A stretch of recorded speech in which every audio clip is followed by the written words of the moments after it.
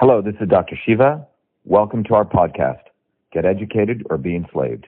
Episode 311, air date July 5th, 2018. We're live? Go. Hi, this is Dr. Shiva Ayyadurai. We're at the amazing Plymouth, Massachusetts parade. But what's interesting is a bunch of the so-called parade organizers recently came up to me and said that we may not be allowed in the parade because we're making fun of Warren. Look, the First Amendment protects us from what's called free speech. And think about it, the irony of this is on July 4th, where people died to protect and defend American liberties. And anyone who is going to tell us to take that out is completely out of their mind. We will stop this parade, but we're going to be in this parade. Dr. Scott Lively here. Scott, tell them what you told them, what just happened. Dr. Scott Lively is running for governor against Faker Baker, who's not a Republican. Okay, this guy is in cahoots with Elizabeth Warren, has no interest in beating Elizabeth Warren.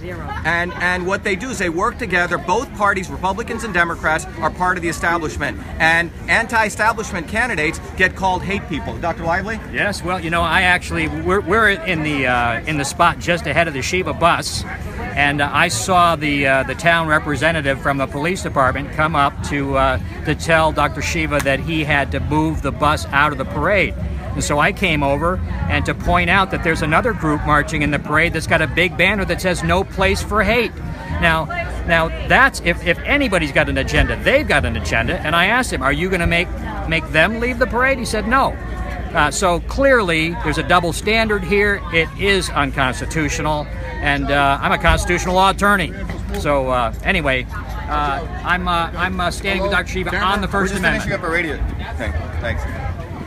So come on in, hey Richard, come on and tell us. Thanks, Dr. Lively. Thank you. Good luck with your campaign. You too. Go beat Baker. I'm working. Yeah. Richard, why don't you tell us what you saw? Basically, they told us if we didn't take down the sign, we wouldn't be allowed in the parade. And what do you think about that, Richard? Complete BS. Yeah.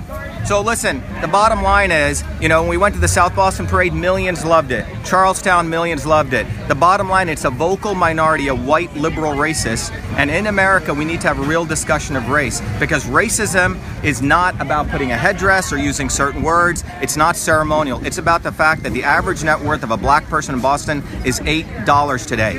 It's economic segregation. That's really the issue against poor whites and poor blacks. And until Elizabeth Warren gives back all the money that she took from Harvard, from lying to get in, using the false fact that she's a Native American or the false claim, that is when we will remove this banner. But until then, only a real Indian can defeat the fake Indian. Thank you.